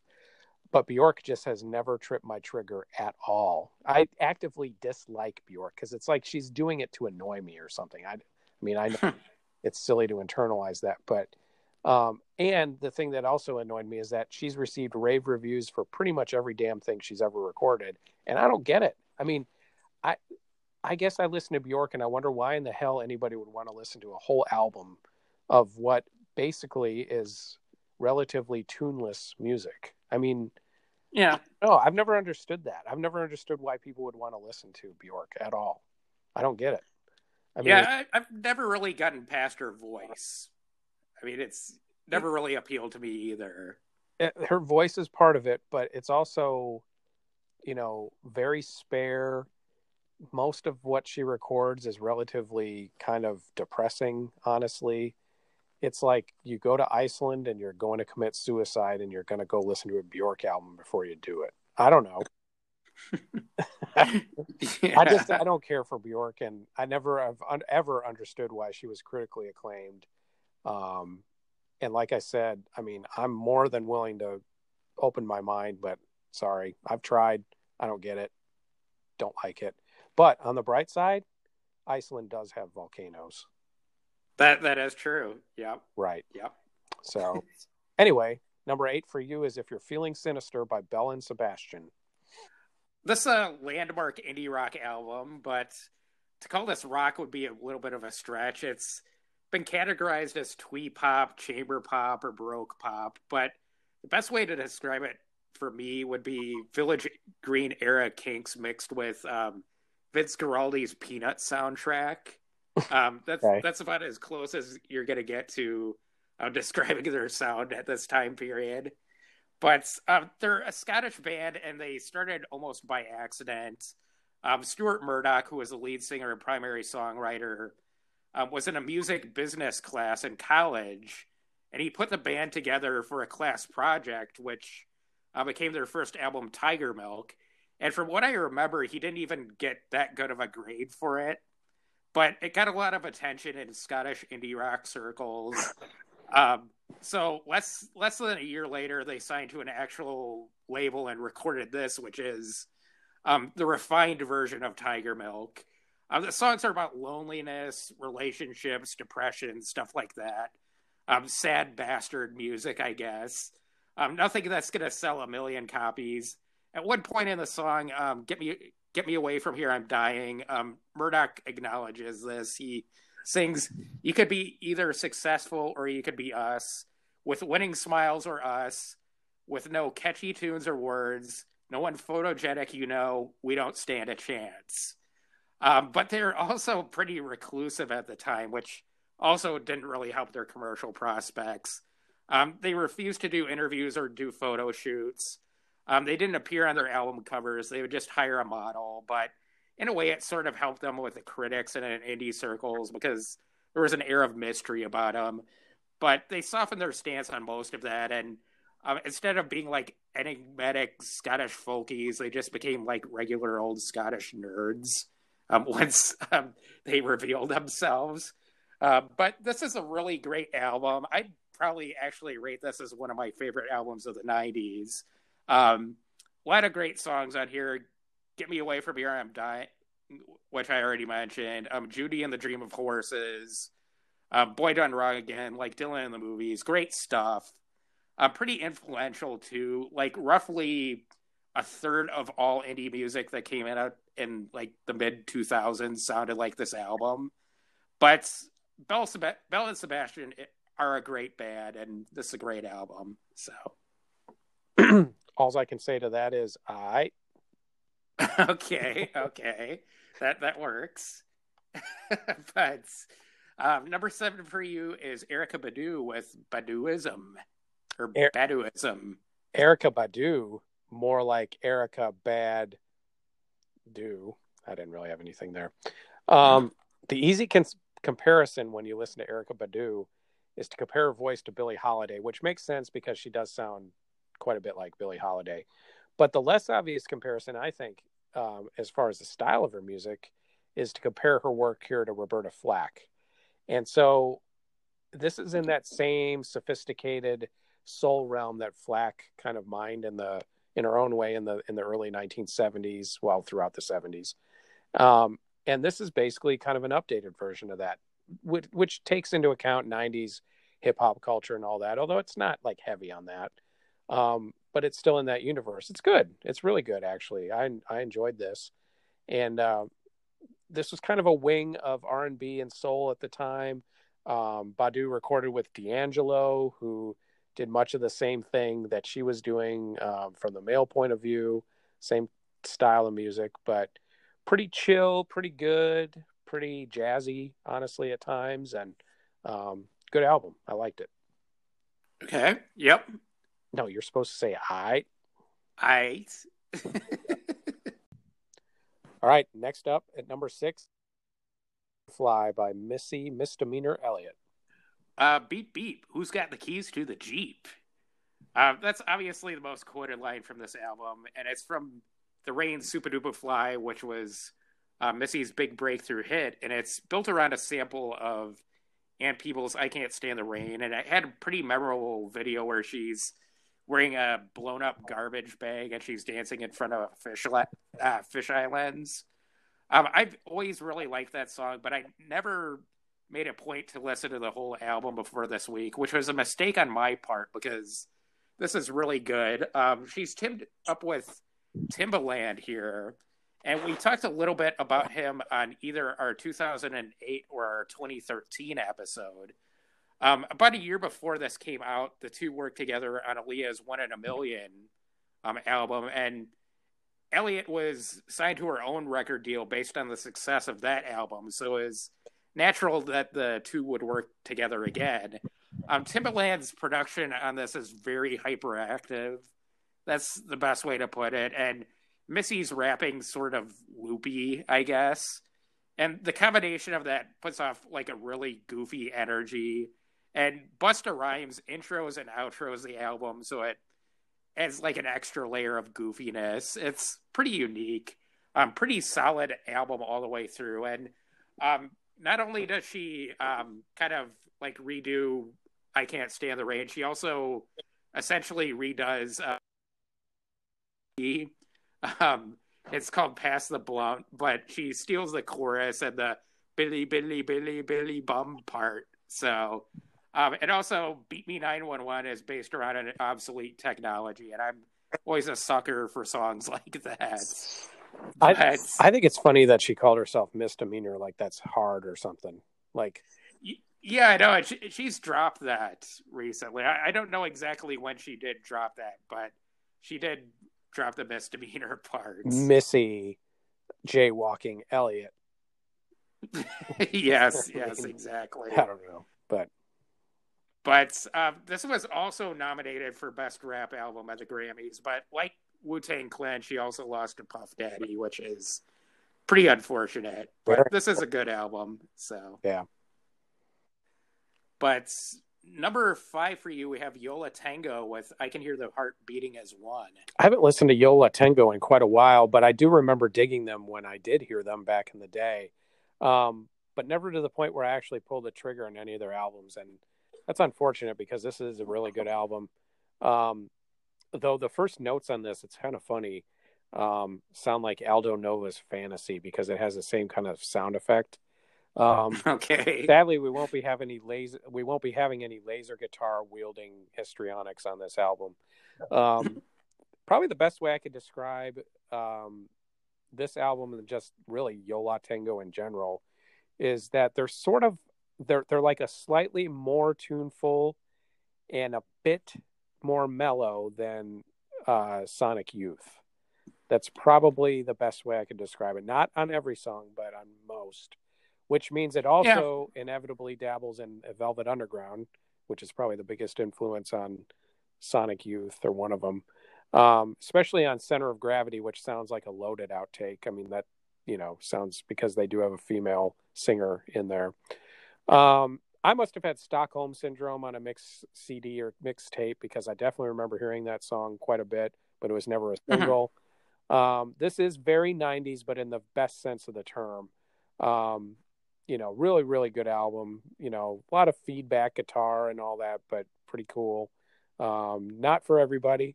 This would be filed under avant-garde music probably to some degree. But I like it. And Yo La Tengo also gets points for having an album in the 2000s called I Am Not Afraid of You and I Will Beat Your Ass. Yes, yeah. Great album title. So they also had let's see, they had a side project called the Condo Fox. Yeah. Actually, I Am Not Afraid of You and I Will Beat Your Ass starts off with this like 15-minute song that's actually like really good. So yeah. I mean, these guys I've always really liked this band, and this is a great album. Yeah, too. yeah, really good stuff. So next up for you at number 4 is Dig Me Out by Sleater Kinney. Let's see, I alluded to this when I was talking about my first album, but this was the only album on my side of the list that could fit on a single vinyl LP. It's only 36 minutes long, and this is sort of a punk album, so that's pretty standard length for that. Sleater Kinney were from Olympia, Washington.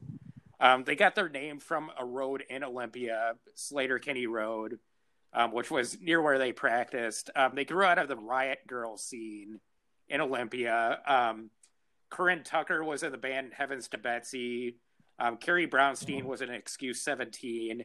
And it initially started as a side project of those two bands. But eventually those bands broke up, so this became their primary band. This was their third album, and it was their big breakthrough with the critics, though not really a breakthrough commercially because this didn't chart anywhere. Very energetic. Tucker and Brownstein swapped vocals back and forth, almost similar to what The Clash used to do with their vocals. There isn't really a bad track on this, just a good guitar album. And the cover of it, the album cover, is an homage to the Kink Controversy album. It has the same font, has like small pictures of the band members on the top, over like a picture of Carrie Brownstein playing her guitar. The Kinks album did the same thing with like a picture of Dave Davies playing guitar. But they never really had a commercial breakthrough, but they were always pretty highly regarded in indie circles. They're probably best known in the mainstream for being the band that Carrie Brownstein was in before she started starring in Portlandia. Not that Portlandia is very mainstream, but it's more mainstream than Sleater-Kinney. Yeah. Anyway, this is a good album, good band, and actually Brownstein was in the news because she's directing a biopic of Heart that's supposedly coming out soon. So, yeah, Portlandia's. I got to be in the right mood for Portlandia. Right. Yeah. I mean, Fred Armisen kind of gets on my nerves too. Yeah, that's the main problem. So. Yeah. Yep. But 3 for you is Corner Shop with When I Was Born for the Seventh Time. This was a refreshing change from most of my albums anyway, most of which were downcast or downbeat. I say that even about the good ones that I had. This one's a little bit more peppy. Corner Shop, if you don't know them, which I didn't until I heard this, somehow they slipped by my attention at the time. They're from the UK, the Midlands specifically. Lead singer, I think you say it Tinder, but it's Tjinder. Tinder Singh is from Wolverhampton by way of Bristol, by way of Leicester, where the rest of the band was from.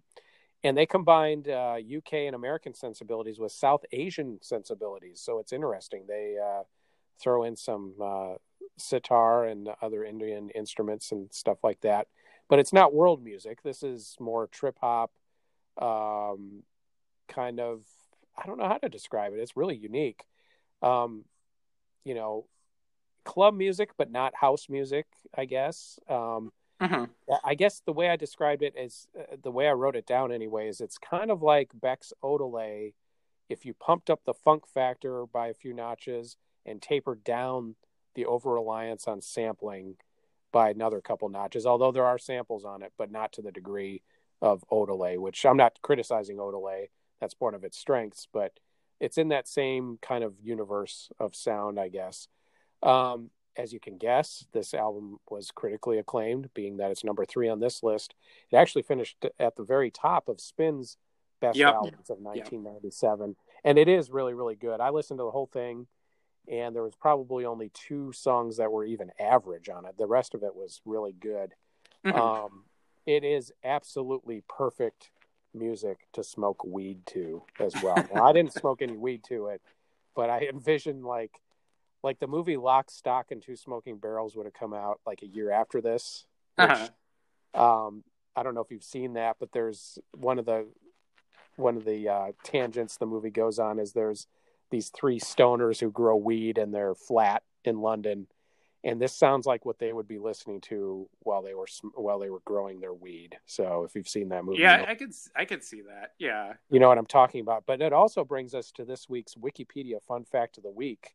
Sponsored by What the Hell Were You Spiking Your Herb With? So this is a quote. Singer and guitarist Tinder Singh described their recording process as very intense. There was a lot of smoking going on. It was a very relaxed time and very enjoyable all the way through. At the end, our engineer had to go for medical assistance. He got freaked out. He smoked so much and then stopped, and he went loopy. He was on medication. His body couldn't take it. So I'm like, the hell are they lacing their weed with? Yeah, exactly. Whatever it was, it produced a pretty damn good album. So if you're into some, I don't know, it's kind of good. It's not chill music either, but it is kind of fun to chill out to. So pretty unique. There's not another, at least among my albums, there was not another album like this on my part of the chart. So really good. Yeah, I always really like the single from this, Brimful of Ash. Yeah, I didn't bring that up. That is a very good song, although, and it is emblematic of this album, but most of it is just kind of just beats they threw together but they work, and they do have that kind of, South Asian sensibility about them, which makes them sound quite a bit different from some of the other stuff that was sort of similar that would have been in this vein at the time. So pretty cool. This and Beth Orton were my 2 discoveries of this chart. So I really dug it. Yep. Next up for you at number 2, pretty famous one, OK Computer by Radiohead. I was thinking of using Clickhole's fake oral history of this album as my only research material as a joke, but ultimately I decided against that. But I will give you this snippet from the article. Tom York. I was going door to door telling people that Creep is a bad song when I found myself in a computer store So I'm sizing up the place, and all of a sudden I get this thought: what if a computer could drive a car? Then I laughed because I got a picture of a computer drinking a pint and hanging out with his computer mates. Then all of a sudden I stopped laughing because I got the idea: what if a computer could play a guitar? I was transfixed by this idea, and that's when I knew we needed to do an album about that. But in reality, this has nothing to do with computers drinking pints or playing guitars. Actually, according to the band, it had no real concept at all. But a lot of songs have to do with alienation with the modern world. But they weren't really intending on writing an entire album or basing a song cycle around it. It just got misinterpreted that way. Musically, it was inspired by just a lot of things that the band was into at the time.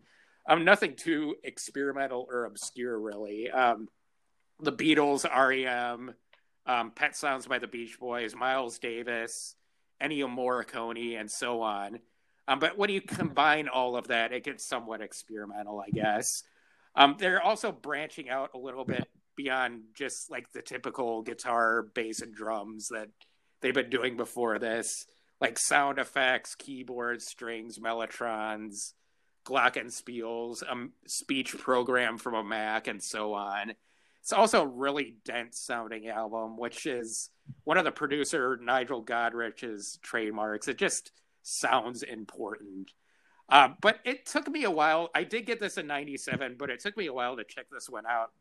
I think I ended up buying this around the same time that this list would have come out. Paranoid Android and Karma Police had both probably come out as singles, and I liked both of those songs. And this album got a lot of good press, but I wasn't really convinced because it was Radiohead.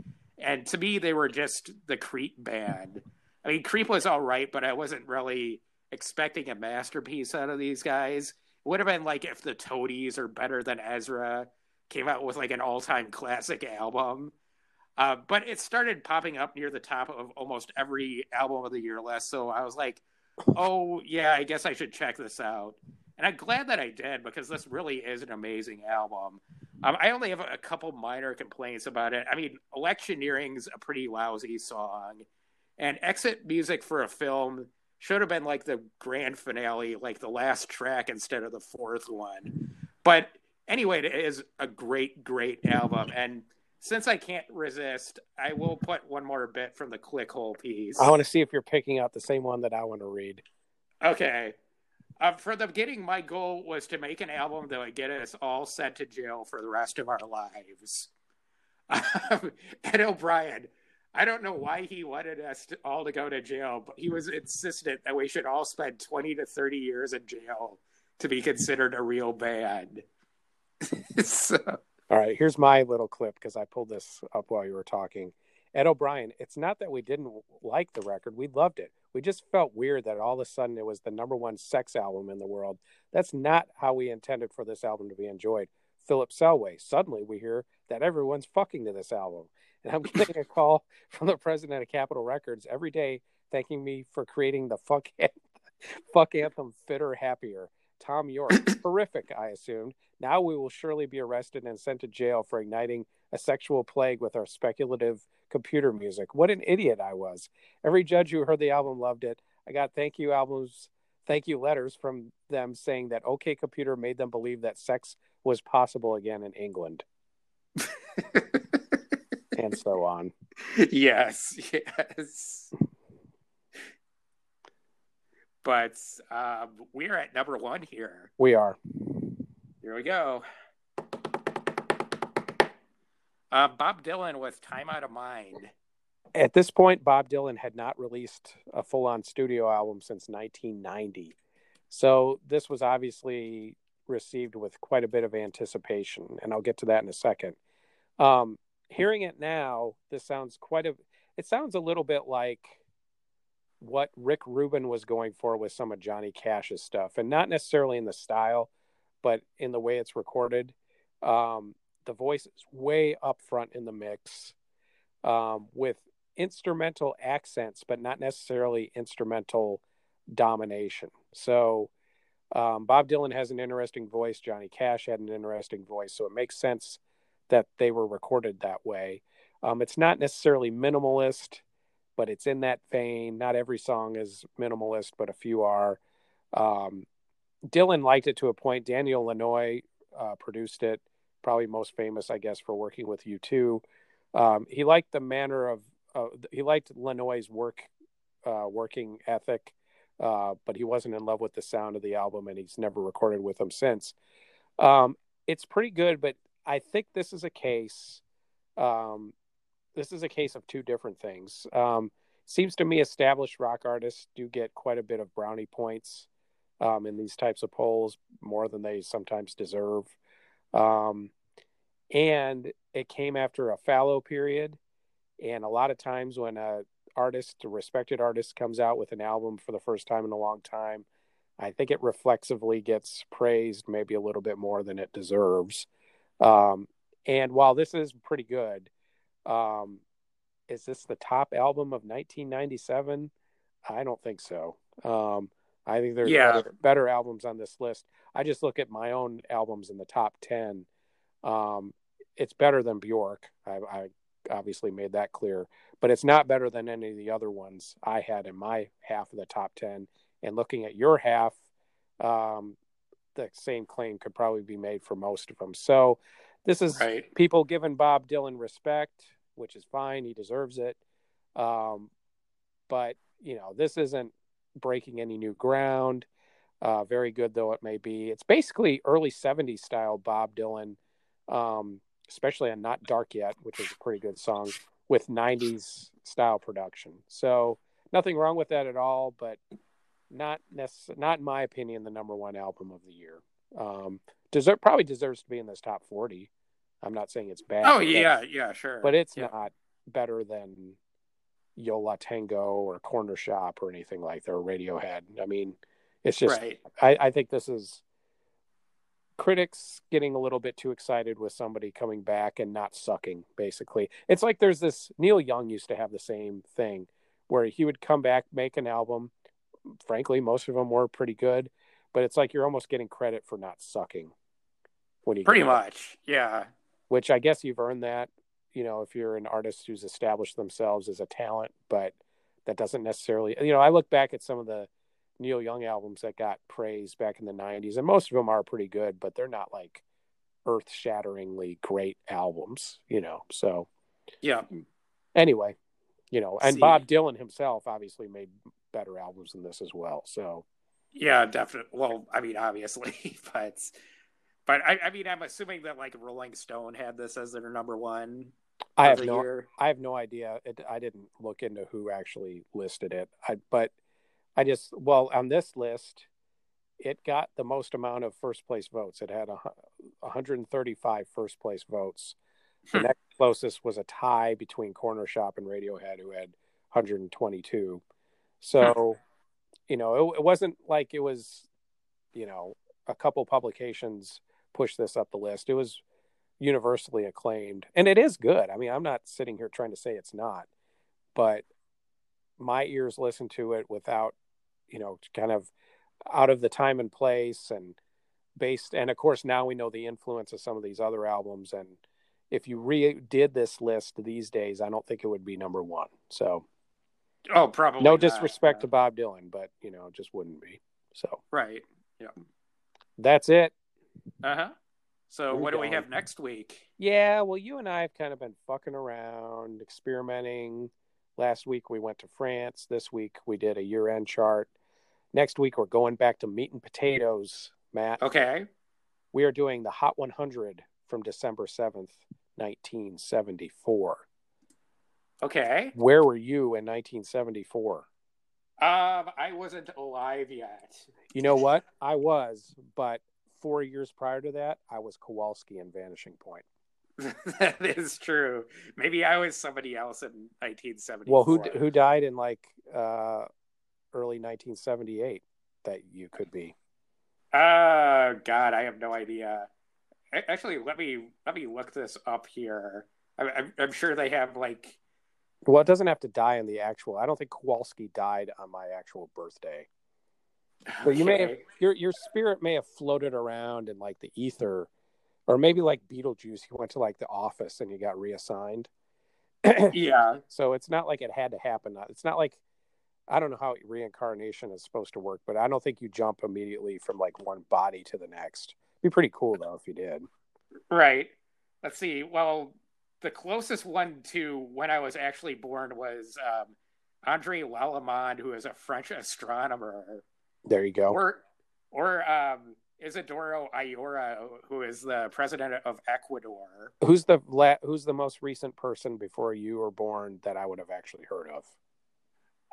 Let's see, John Cazale. Oh, okay. Well, there you go. You were in the fucking Yeah. Godfather. Yeah.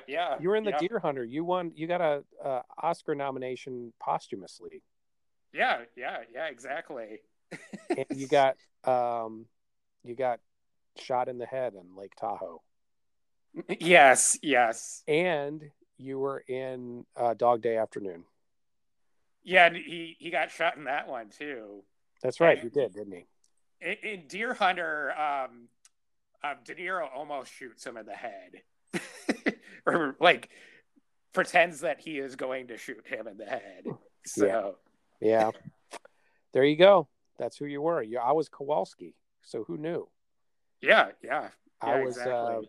Barry. Who played Kowalski? Barry. Shit, I can't remember his name. Yeah, I can't remember. Anyway, as we sit here and try to figure out how the universe works, we'll be back next week in the mid-70s. Thank you for listening. We love you all. Happy holidays. Yeah. See you next week, everyone. Are you coming in or are you going to piss about all day? You're bloody finished, you know that, Jack? I'm bloody finished, you.